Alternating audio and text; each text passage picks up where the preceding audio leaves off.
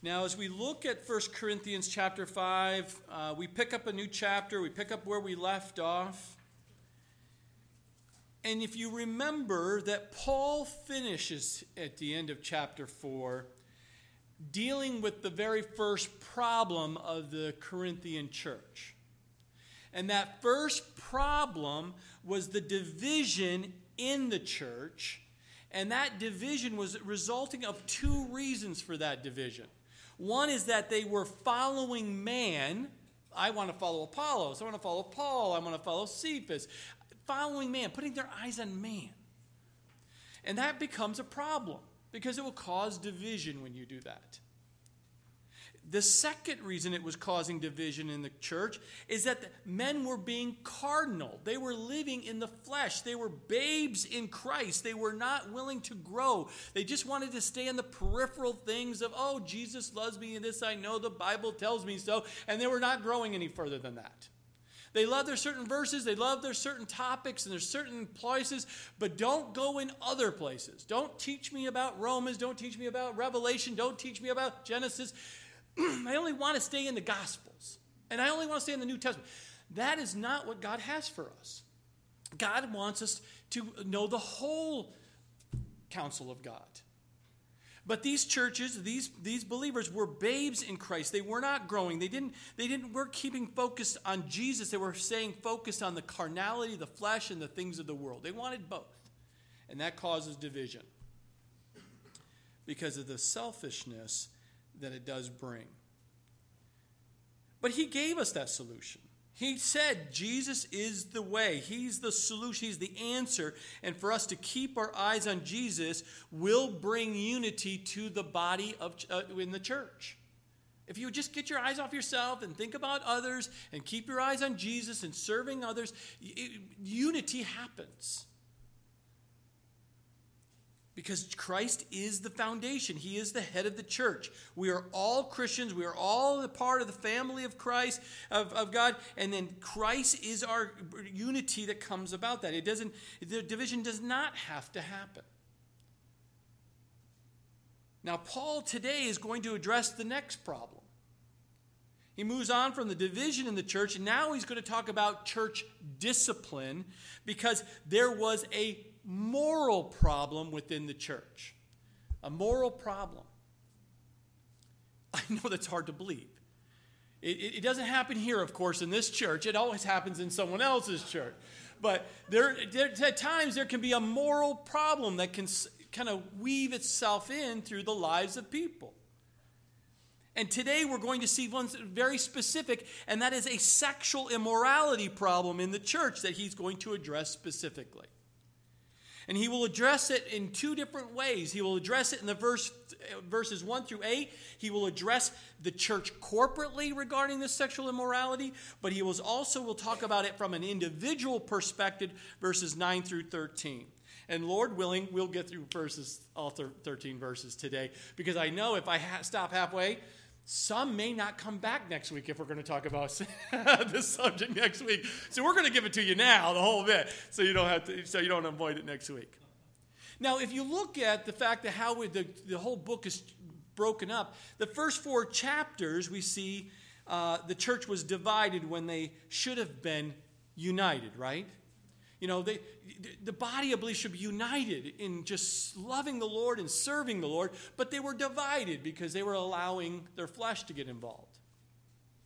But here on this start of this chapter, they do the opposite. They're united around the fact that it was okay to have sexual immorality or immoral things going on in the church. They were united that it was okay with that and not divided on that. And it was flip-flopped. And we're going to see why as we take a look at these verses, because God gives us very clear not only what it is, but how to deal with that within the church. So let's just take the first few verses here. It is actually reported that there is sexual immorality among you. And such sexual immorality as is not even named among the Gentiles, that a man has his father's wife. And you are puffed up and have not rather mourned. that he who has done this deed might be taken away from among you. So just taking a look at these first two verses, we're going to see in the first part several different problems that are going to be highlighted here in this church. And he's going to be addressing the immorality in the church, and he gives us a problem and a solution, and we're going to see how this all plays out here. So in the very first part here, we're going to see that they should have been, as a church body, mourning over the sin that was in the body. They shouldn't have been accepting it, and we will see this very clearly. He says, in the very first problem that we see here is that it was around the subject of sexual immorality going on. Now, in the original Greek, we get the word porneia from this, and that's very natural. You can automatically say to yourself, porneia, oh, pornography. Yes, that is where we get the word pornography from. But it was more than just looking at pictures or looking at the website or looking at we're talking about an entire thought process and following through with actions of more than just dealing with prostitutions in your life. It was a way of life, of thinking, and in including all aspects of sex before marriage or even sex before your official marriage. I mean, you're engaged, but you haven't officially, with witness, been married. That sex should not happen at that point. It's after that official ceremony, after the witnesses are there. That is when God says it's good and it's right and it's ordained by God to come together as one. Not prior to that. Regardless of what the world says, regardless of what your flesh says, regardless of who your example is and who you keep your eyes on. And that if they did it wrong, they didn't do it God's way, that can mislead you to do it wrong as well. But we're to stay pure. We're supposed to do it according to God's way. That means no sex before marriage. That includes homosexuality. That is also here that is not to happen, but that was happening within the church. And also incest, which is exactly what he kind of highlights here in our text today, and that is having a sexual relationship with someone within the family. And we will see very clearly who that person, whoever this man is, actually was having a sexual relationship with. But because of the area of sex was one of the most dramatic subjects and challenges in this Greek culture, it was rampant to live like however you want to live. And because that culture was so open to it and so welcoming of it and exciting to participate, we know by history that they had all kinds of mixing of sexual immorality with religion and saying it was all okay. The Greek goddesses and all these other things that they were worshiping, the false gods. And it will cause those kinds of thinking. It will cause those kinds of ways of going against the Word of God. And it will be the ethics of this Greek culture that will clash with the ethics of Jesus. Because Jesus says, no, that is not good for you. That is not the way I've designed it. And the culture will say, no, it's okay. Go for it. Love, peace, joy, all those things that people get wrapped up in. But the sexual immorality was an accepted fact of life in the common person in the Greek culture. And because this church allowed that culture to come in and affect the church versus the church being a light and salt to the community, that culture, that's why they've had some problems. And so very first verse here, we see the first problem of why they have this, and that is because it is actually reported. Now, what does that mean? That means it was widely known in the community that church was okay with sexual immorality happening within the church. It was one of those well-known public information. It was everybody knows if you want this type of lifestyle and you want to be able to continue in that lifestyle as a Christian, that's the church you go to. I assure you that is not a good reputation for that church. That's a problem. You understand that. This is where you get an amen grunt here, right? You're tracking with me, right? That is not good. But we see right from the very beginning, Paul says, I am not even living in your community right now, and I know where I'm at. I know what I hear about you. It happens today. I know there's certain churches, I know from the West Coast and the East Coast and the South. I see it. I see it on, things pop up through Facebooks or through other books that are being written. And you're like, that church is allowing that today? They're allowing homosexuality to be open in a sinful way in that church? Nothing new under the sun, is there? It was happening then, and it is happening today. There's no discipline. There's no sticking to the Word of God. They have allowed these things to come in from the culture into this church. So it was widely known. They strayed from the Word of God. See, the Bible is our roadmap of life. The question is, I don't know where my life is going. I'm not sure what the direction is. Then you need to be in the Word of God because the Bible will give you direction. Well, I don't have time. I don't. Well, then you're going to wander out there because the Bible is a roadmap for you in life. It gives you the guardrail so you stay on the road. You don't go over the cliffs. Are you with me? Very simple. Just know that that's where it is. You know where the source, you know where the guardrails are, you know the direction. The path that he has you is well lit. It's straight. Doesn't he promise all those things for us? We just have to be reminded, don't we? And then hold that dear, and then be willing to share it with other people who come in your life and say, I don't know what's going on in my life. I don't know where I'm going. It's just confused. And God is not of confusion. Let's get into the Word of God. Why would we go to the Word? Because that is the roadmap for your life. Not my opinion. Not the world's opinion. But the Word of God. That is what we go by, son. And so as we see that, they were strayed off. They chose to go against the Word of God. They started, and I'm not talking about non-essentials in the Christian faith here. I'm talking about essentials, right? Yeah, sexual immorality is against a very basic foundational of Christian living, right? So we're not talking about the non-essentials. I'm not talking about, we don't like the paint on the walls, and I don't like the fact that you're not in a suit and tie, or all these non-essentials that people get wrapped up in the church today.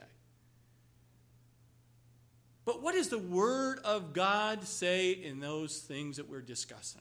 The essentials. That's what we need to stay firm on. The other things, we can disagree with those. That's okay. Because they're not essential to live it. But here, they were talking about an essential. They were going against the Word of God. And this guy, and this gal, this man was having a sexual relationship with his father's wife. Now, many people will automatically say it's his stepmother that he's having a relationship with. It doesn't say that. It just says father's wife. Doesn't mean it's more like it probably was his stepmother, but it could be the mother. Because it doesn't say that, does it? It doesn't say stepmother, does it? It just says father's wife. It doesn't matter, does it? It's incest. It's sin. And it's going on, and they're accepting it, allowing it for that man in the church to still be in fellowship. Now, it's interesting this woman's not mentioned, because more than likely she was probably not a believer, or she wasn't even part of the church at all. But regardless of what it is, this man was apparently having this ongoing sexual relationship, living together or married or however it was playing out there. But it was wrong, and it was sin, and it needs to be dealt with. It needs to be addressed. And for allowing that to continue to take place within the church is not allowable. God sees all things. He knows all things. He's everywhere. There's nothing that goes past his eyes. And it must be dealt with. Now, the second problem we see here in this verse is that this sexual morality is a serious problem. Because Paul says, in such sexual immorality as is, it's not even named among the Gentiles. You're allowing it in a Christian fellowship, but not even the Greeks, the non-believers, see this as a good thing. That's absolutely wrong. Even the Roman government said that was wrong. You are never to do that. But this Christian church was allowing it to take place in their fellowship? That's insane to me. But it happens today.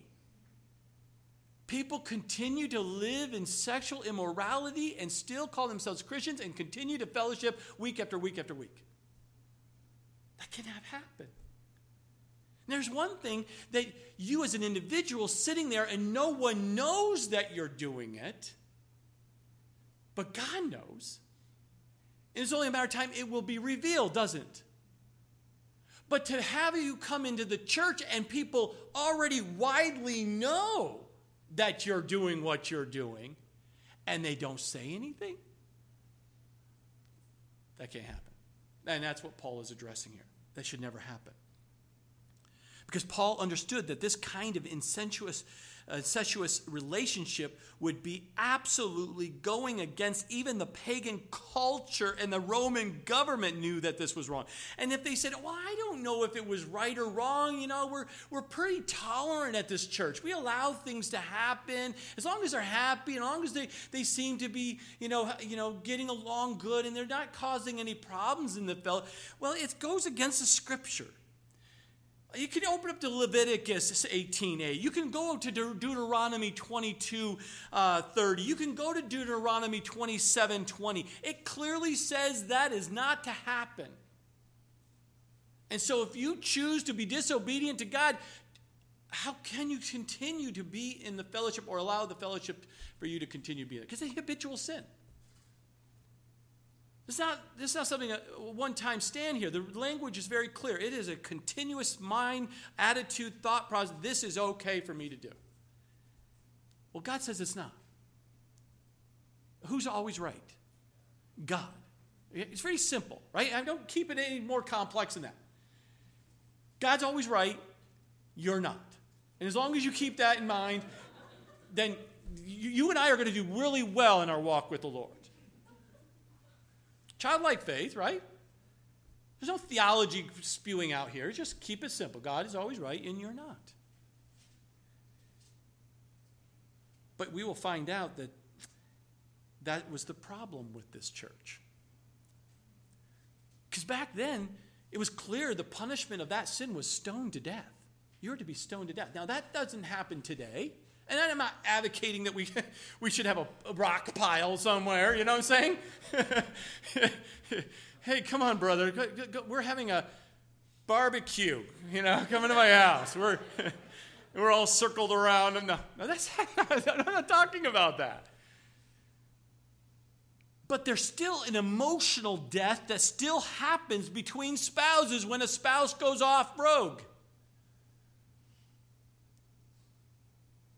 There's still, that sin will cause an emotional and spiritual death within a person. Emotionally will cause division within the family. Church family, blood family, relationships, that kind of sin will cause division. But spiritually, your sin causes a severance or a distancing from you and from God when you do those kinds of things. It hinders your prayers. You will dry up. You'll feel empty. And unless you're willing to repent of that sin and come back to God, you will then choose other things in the world to try to compensate for that pain and suffering you're going to be going through. Whatever that drug of choice is, an alcohol choice. Or any other things that seem to try to please and to satisfy the flesh. And it's not a good thing. It's a spiraling aspect in your life. You ever been there when you're spiraling out of control and you seem to going down farther and farther, like a Jonah moment, right? Here we're going over the boat, and there we go, going to the bottom. But only by the grace of God. You may not be bringing a great fish your way, but he could be bringing a brother or sister in your life to help you, to try to encourage you. And you'll come to a point where you'll repent and be restored back into the fellowship, as we will see. The third problem we see is in verse 2. And you are puffed up, and have not rather mourned, that he who has done this deed might be taken away from among you. So here's their problem. The sexual immorality that was taking place in that church was tolerated. First problem here is they had a prideful heart. They were puffed up. We saw this also back in chapter 4, verse 6, verse 18, and verse 19. Paul kept reminding them, your problem of division, your problem of your morality in your church is because you are puffed up, your prideful hearts. You want what you want, when you want it, and how you want it. And those attitudes, that in your heart is going to cause you to fall. It's going to cause the problem even into sexual immorality or moral problems that will happen. Instead of being puffed up and saying, we're tolerant, brother. We're open. We're very acceptable. We love everybody. Everyone's welcome to come into the fellowship. And you hear that today, do you not? You see the signs out there. You can live however you want to, and you are welcome to come into the fellowship. That's not biblical. Do you know that? Yes, we want to reach all people. And we want to address the sin in that person. Yes, we will love the person, but we cannot love their sin too. That puts great challenge for you and I in the body of Christ. If we love them in, but then we continue to love their sin that they still want habitually to hold on to. They have no desire to change. There's no repentance. Just accept me as I am, brother. Who are you to judge? Well, we'll get to that because Paul says very clearly how to deal with that. But here he sees that there's a prideful heart continuing, this tolerance of open-mindedness, this inclusiveness that's acceptable, this sin acceptable within the church. The second thing we see here is that they had this tolerance that caused a hardening of heart. Meaning, Paul says here, have not rather mourned. You're not choosing to mourn or grieve over the sin that's in your brothers and sisters' life. You know that it's in their life. You know that it's going to destroy them. You know that it goes against the Word of God. And you choose not to say anything or mourn or grieve over that sin in their life because you're more worried about losing their friendship and their fellowship than telling them the truth out of love. I teach this all the time with the youth group, the teenagers. It's one of the biggest challenges with teenagers, that they will choose to love. They love their friends so much that even though their friends are choosing some really bad things, they won't say anything. They won't go tell someone in authority that their best friend that they love so much is about to get themselves really in trouble. And as parents, we must teach our children. We must be in examples that we are willing to do it by grace and by love. And because of the love, we are willing to take that risk because we love them so much. And if they choose to walk away and not want to have fellowship and be a friend with me anymore, I know that I did what is right according to the Word of God. And that God will bless that. God will somehow work that out and restore and whatever you need to do in that relationship. Be it at the body of Christ or between two people, two buddies, two friends from high school,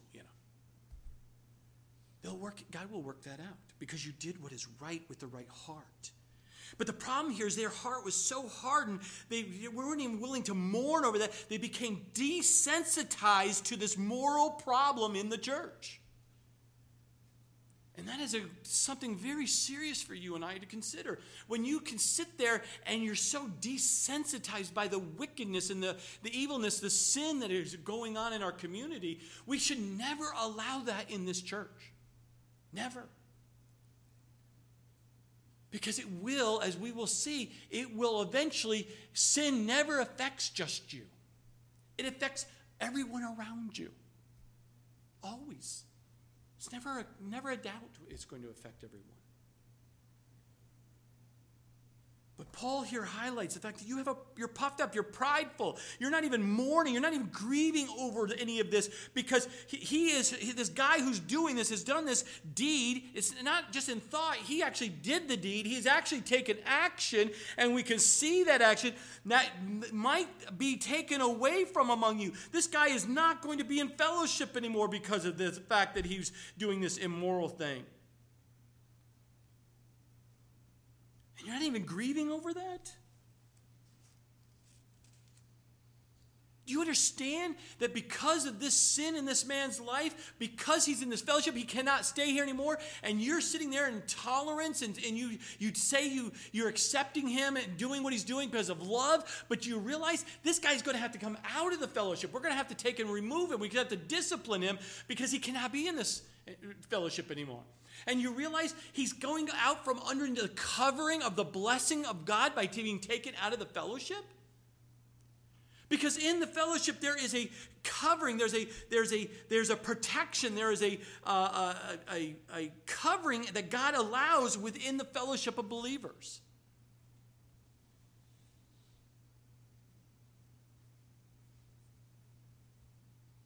And people don't always recognize that. That God uses people in a fellowship of believers to help one another, to share wisdom that God has given them, to help you, to be available for you in your times of need, to be available in the most tragic of times, but also to celebrate with you at the most peak moments of your life. In taking someone out of the fellowship because of the sin, open habitual sin of unrepenting sin, they are now no longer, they're out there in the world. They're out there looking. There's no place to come to find rest. There's no place to come and to sit where two or more are gathered together in God's name, where he shows up and he ministers and his Spirit moves in the lives of the people.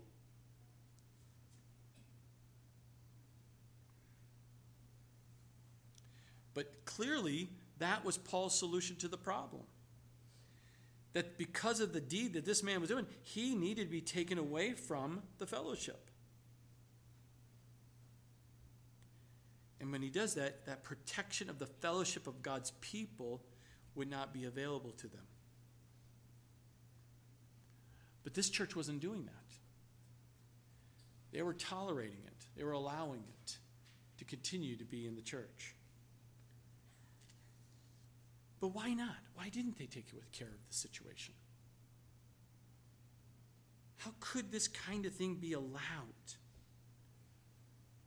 Well, we've already studied the fact that remember that in Corinth, this city was notorious for sexual immorality, pagan religion mixed with this. And so it's just the way the trend is going, brother.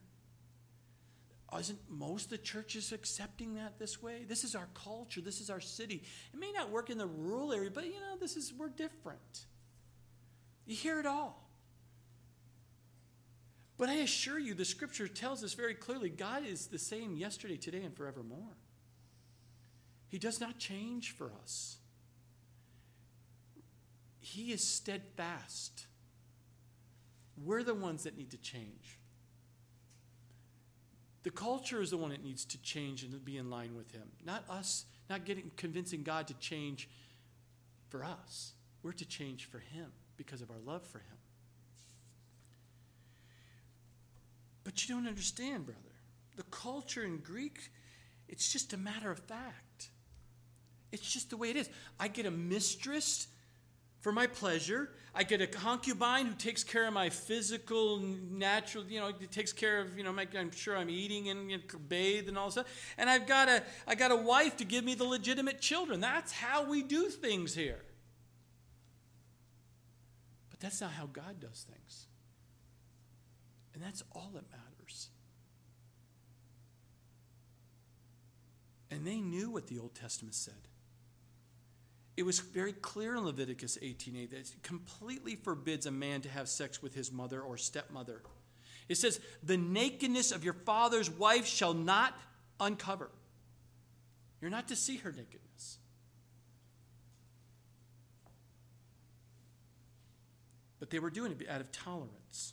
We're a tolerant church. It's a sense of pride. Now Paul continues here, and he brings to light another problem. Sexual immorality must be judged. We must judge the sin, and we'll see this in verses 3 through 5. In verse 3, he says, for I indeed, as absent in the body but present in the spirit, have already judged as though I were present him who has so done this deed. So Paul right up front says to you and I and to the body of believers there, I may not physically be in your presence in that church right now, but you're reading this letter and I'm letting you know that I am judging that person. Now I know some people automatically are saying, you can't judge. Yes, we can. The scripture is very clear, we can. We're not judging the person itself, but we're judging the deed or the action of that person. That we can do. We can be fruit inspectors. But Paul mentions very clearly in his spirit, he knows, he understands what's going on there. It's very clear that in his position of authority as an apostle, he has the ability and the right to judge the actions of someone else. And if those actions go against the word of God, he can call them out on it.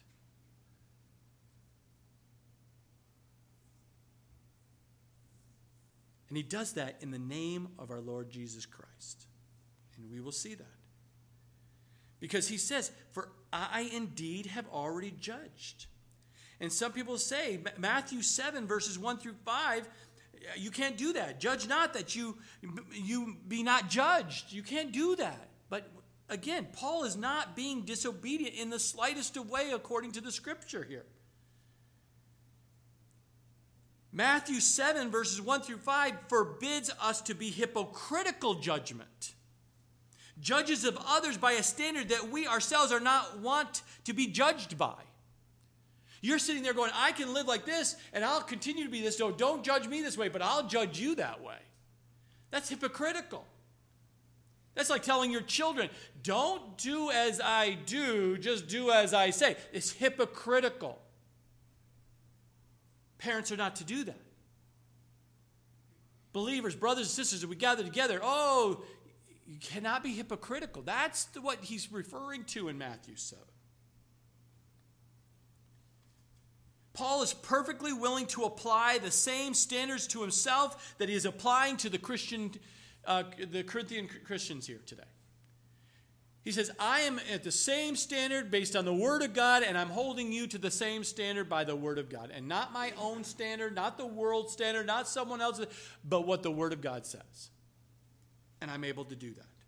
And you're able to do that. See, some judgment is permitted and some are not. While some Christians want to judge the motives of someone, you're not to do that. You can't judge someone's motives because you don't know the heart. And you cannot judge a person's ministries. You're in no position to judge his ministry. But that's the most two common things that people love to judge. They think they know your motive and your heart, and they love to judge that, or they'll come after you for your ministry because they think it should be a certain way, a certain how. And those are both sinful things. You cannot judge them, but people do. But we are certainly expected to be honest about each other's conduct or actions of what we do. That we need to come along lovingly and help them understand. Do you realize what the Word of God says regarding that action that you're doing, that deed? If they do not know it, you just won a brother or sister over, didn't you? If they repented, because you've brought light to what the truth is. Or that person may have said, oh, I know, but God loves me regardless. He'll accept me regardless. Doesn't he love everyone? Isn't everyone saved? No. No. The Word of God says no touchy. No touchy. Why do you think you have the ability and authority to touch something when God says not to touch? God is always right, and we are not. Right? Very simple. All we have to do is be obedient. Now, Paul continues here. One more thing. How are we to judge, even if it is the truth? That you know this clear is the truth. How do you to do that? And it's supposed to be always based on the Word of God. If it's not clearly here, then no, sit back from it. Wait for the Lord to show you. But it's got to be word-based before you're going to judge someone.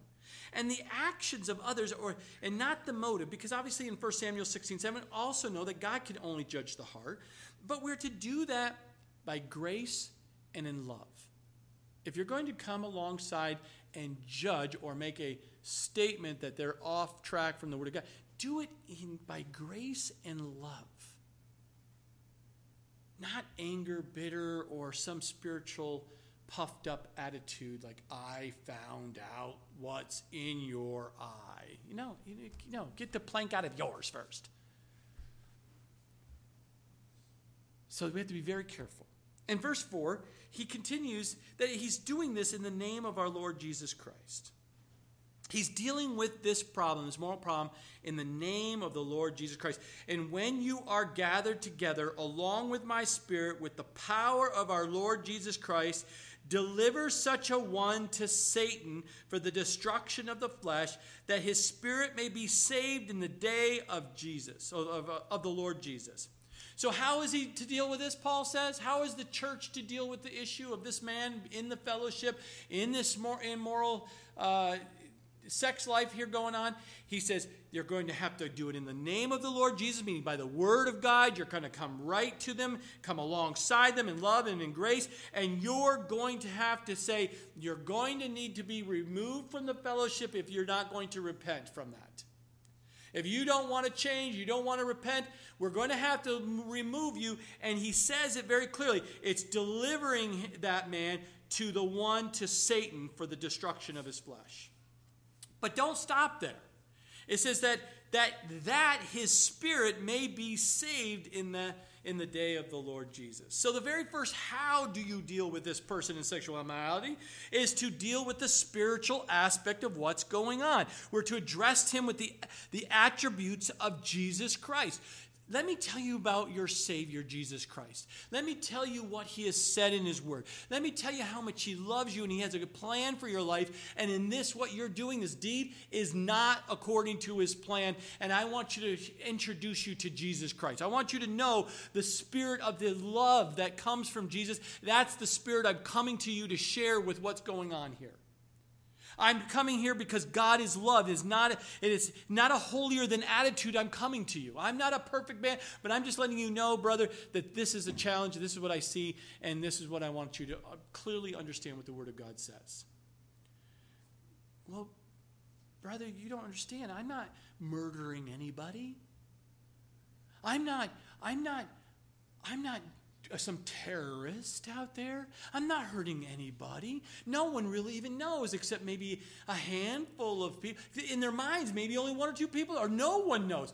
But that's how the Satan works. He deceives you to think that all this is just fine that you're doing. The sin you're doing, the way you think, and the sexual immorality is just fine. So just go with the flow and find a group that's like-minded, because that's what happens. If you are into this sexual immorality, you will feel your way around until you find other people who are like-minded. And now you've formed your little clique. Because there's comfort, there's protection for you for that. Because, they said it was okay. That says okay, and they've accepted me. Why are you coming against me, pastor? Why are you coming against me, brother or sister? See how that all works? It's very subtle how Satan does it. But Paul says, no, you remove them from the fellowship and give them and turn them over to Satan, because then if he's in the world, he's fully fleshed in the world, he's living fully fleshed by the flesh, there's no boundaries, he's not keeping it contained because what have other Christians going to say? He just lives however he's going to be flaunting it even more now because there's no guardrails, right? There's no boundary. So people tendency to become more loose about their sin when you're out in the world because you blend so well with the world, right? When you have a bunch of guys around you, for every weekend you're out there, you come to work and all you hear is about their sexual immorality going on all weekend long, and they're celebrating it. If you're in it, guess what happens? You become just like them. It's a permeable. It's just like you start acting and believing because it's just your lifestyle and you're surrounded by all these non-believers. But I assure you, Satan will use that against you. I thought you were a Christian. You do the same thing we do? And now you want me to come to church? Well, why would I go there? You're doing what we're doing. There's no setting apart. There's no difference, right? The church is supposed to be different than the world. Our moral standards are based on the Word of God, not the world. And so what happens is God sees sin as sin. Yes, I know the dirty 9 and the dirty dozen, whatever those things that you can go into Scripture and say, oh, these are much worse sins. Now, there's consequences are worse, but God sees sin as sin. There's no dirty 9 and, devil of the dozen. They're sin. It just has more consequences for some than another. But sin is sin. 1 John 1:9 says, if you're willing to come to him, if we confess our sins, he is faithful and just to forgive us our sins and to cleanse us from all unrighteousness. So if the Lord is speaking to your heart, all we have to do is to come and confess that sin. Repent of that sin. And he is faithful and just to forgive us and to cleanse us. But Paul says we're going to have to remove him physically from the body of Christ to show that we are no longer going to condone the actions in that man's life. We don't expect their open life of habitual sin, of sexual immorality to continue to be in the fellowship because it will hurt the fellowship. But not only do we going to remove them physically, but deliver them temporarily as well. In 1 Timothy 1:18, we realize to learn not to, you can even blaspheme God by not to address the sin that is going on. But the person needs to come to the end of their rope. They need to come to the end where their back is to the wall or they hit the bottom and says, yes, I am living in sin and I need to change. I want to repent. It has to get to that point. And if you allow them to live in their lifestyle and live and go to and from, even coming to and from church, and like they can continue to live in a lifestyle of sin, and there's no consequences, there's no bringing them to the end of themselves, they're not going to. They'll just continue to spiral out of control, and then will start permeating and causing a problem, as we will see Paul will address with 11. So yes, we're supposed to remove them physically. Yes, we're supposed to be temporary because we're hoping that they're going to repent and come back into the fellowship to be restored. And that is why they have to be removed from the fellowship. As much and as painful it is to tell a brother, you're not able to come back here anymore. And until you've repented, until you've confessed with your mouth and repent, you cannot come back. And that is for the purpose of restoring that brother. That is what it means to deliver such a one to Satan by putting him outside the church into the world, which is the devil's domain. The punishment of a removal of the spiritual protection, the social comfort that comes from a church is now no longer there for them. Then the affliction of evil will start coming upon them.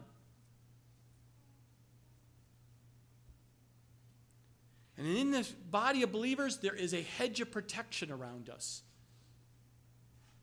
God often protects us from the attacks of Satan, even when we never even knew that the attacks were taking place. Go back and read Job 1, verse 10. Go back and read Luke 22, verses 31 and 32. God, there's things we don't even know going on, that God is protecting us from Satan, and he protects us within the body and within as an individual. And then when you want to live your sinful lifestyle, then go do your thing. Go play. Prodigal son, go. Here's your inheritance. Here's everything. Go do what you want to do. We all know the story, don't we? Did it end well for him in the world? No. But he finally repented. He finally realized that he was in all of that sexual immorality out there and lost everything, and he was with the pigs. And he finally came to his senses, the scripture says. Key word in there. Go back and read the prodigal son. Key word. Does the person come to their senses? That means there's a change of heart. And he come back, and what happened? The father come running to him with open arms and loved him. But who had the problem still in that story? The big brother. We won't go down that rabbit trail today. Scroll moment. We'll come back. Back here. So restoration of the person. That is why that person needs to be removed from the fellowship. There is a very simple, Matthew 18 and other places, there's a very simple process to go through that. If you are brought some sin in someone's life, and God reveals that to you, you are to lovingly and graciously, with the Spirit of God of love, come alongside and make sure that brother or sister knows that what their deeds, their actions, is against the Word of God. If that brother or sister does not receive, the scripture then says, then you get two or three other brothers or sisters to come alongside you, to come and sit down, and maybe through the counsel of many, right, can lovingly show that it's not just you with some attitude of, I'm coming against you, kind of. Well, now you got two or three people who are recognized this is going, and you lovingly come alongside with no other agenda other than to make sure you can help them understand the path they're on is not right. It's against the Word of God.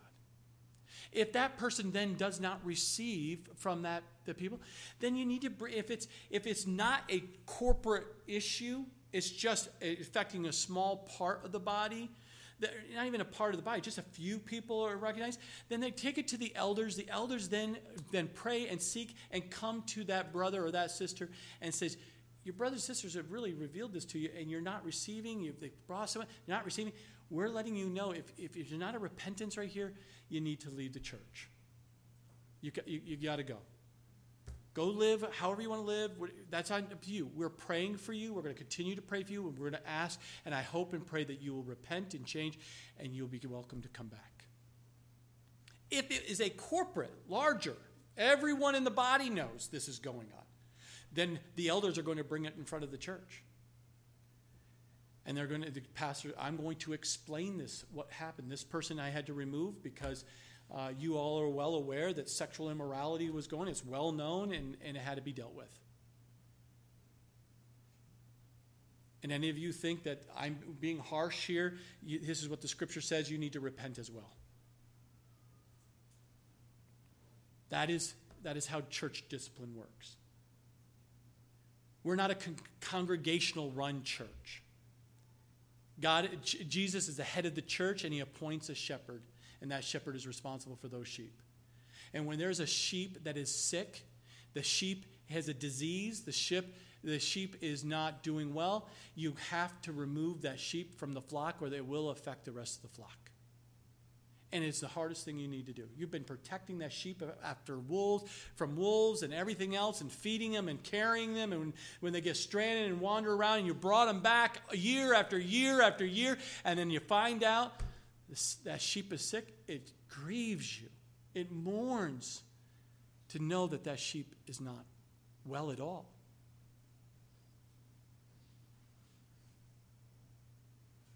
And it's not easy. Well, I've got 3 minutes to let's get through a few more verses here. So, because there's an infestation within this church. This infestation we see in verse 6, Paul says it needs to be purged. The sin needs to be purged. And we see that in verses 6 through 13, but we'll only take a part of it. He says, for your glorying is not good. Do you not know that a little leaven leavens the whole lump? Therefore purge out the old leaven, that you may be a new lump, since you truly are unleavened. For indeed Christ, our Passover, was sanctified for us. Therefore, let us keep the feast, not with the old leaven, nor with the leaven of malice and wickedness, but with the unleavened bread of sincerity and truth. Now, I love sourdough bread, and Kathleen is mastering sourdough bread, and I am benefiting from that. So you all know yeast and what that does to dough, do you not? It only takes a little bit, and it causes it to puff up. You create something, you take just a piece of it, and you put it in some new starter, and automatically that little bit will cause it the brand new starter to puff up. Paul is saying here, the sin that's in the camp is like leaven. It's going to cause a problem of puffing up. Pride is going to this tolerance attitude of allowing sin in the camp and to stay in the camp as long as it doesn't affect you personally, and you allow it in the camp. It cannot be. The body with the cancer cannot keep the cancer in the body just because it wasn't affecting the little pinky at the time. It's only affecting that little skin cancer on the top of the head. It's no big deal. It's a big deal. That cancer has to be removed because it's visual. Everyone knows about it. But it's also, if the cancer is inside and you do not see it, it doesn't matter if everyone else doesn't know about it. You know about it. God knows about it. And eventually those around you will know about it. It cannot stay in the body any longer. Yes, you've done a little treatment here. You may have done a little treatment there, and the chemo didn't work, and this didn't work. You shined light. Let's call it the chemo effect. You shined light, the truth of God on it. This is not good. I don't care. Let it grow. I'll contain it. All the rationalization, right? That Satan does, right? But eventually, you know as well as I do, it's got to be cut out. Regardless of how you feel, and you don't want to go into the knife, it's got to be removed. Because the rest of the body is only a matter of time that the whole body is going to be affected by it. It's got to be dealt with early, does it not? Are you with me? Do you let it just linger?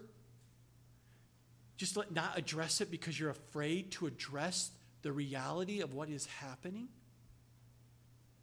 I assure you, if I see cancer, I'm going to deal swiftly, quickly, and they will be gone.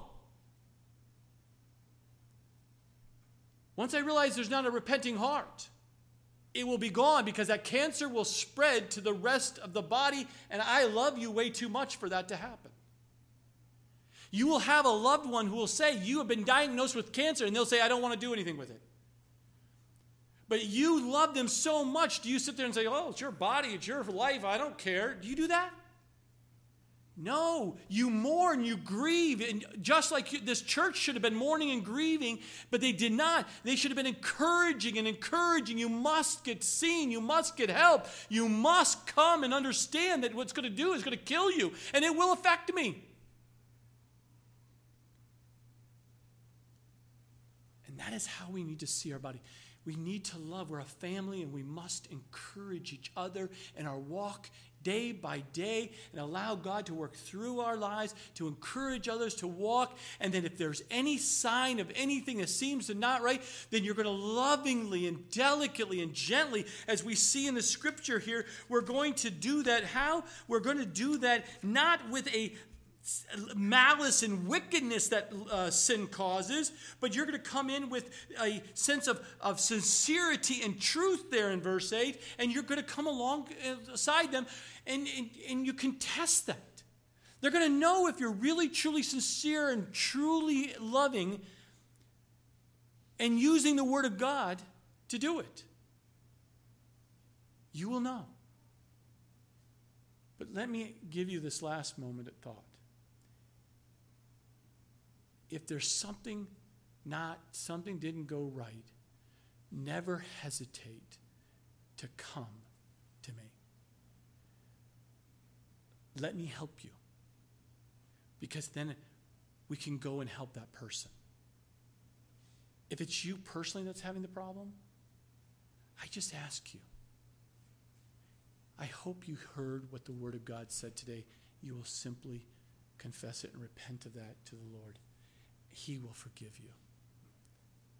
Paul is addressing immorality in the church. Today you've now been addressed. If there's any immorality in this church, you now know how we're going to deal with it. It's best for you to repent. Come, let us restore you. Let us help you. Let us encourage you. We want to love you. We do not want you to leave this fellowship. Amen? Let us pray.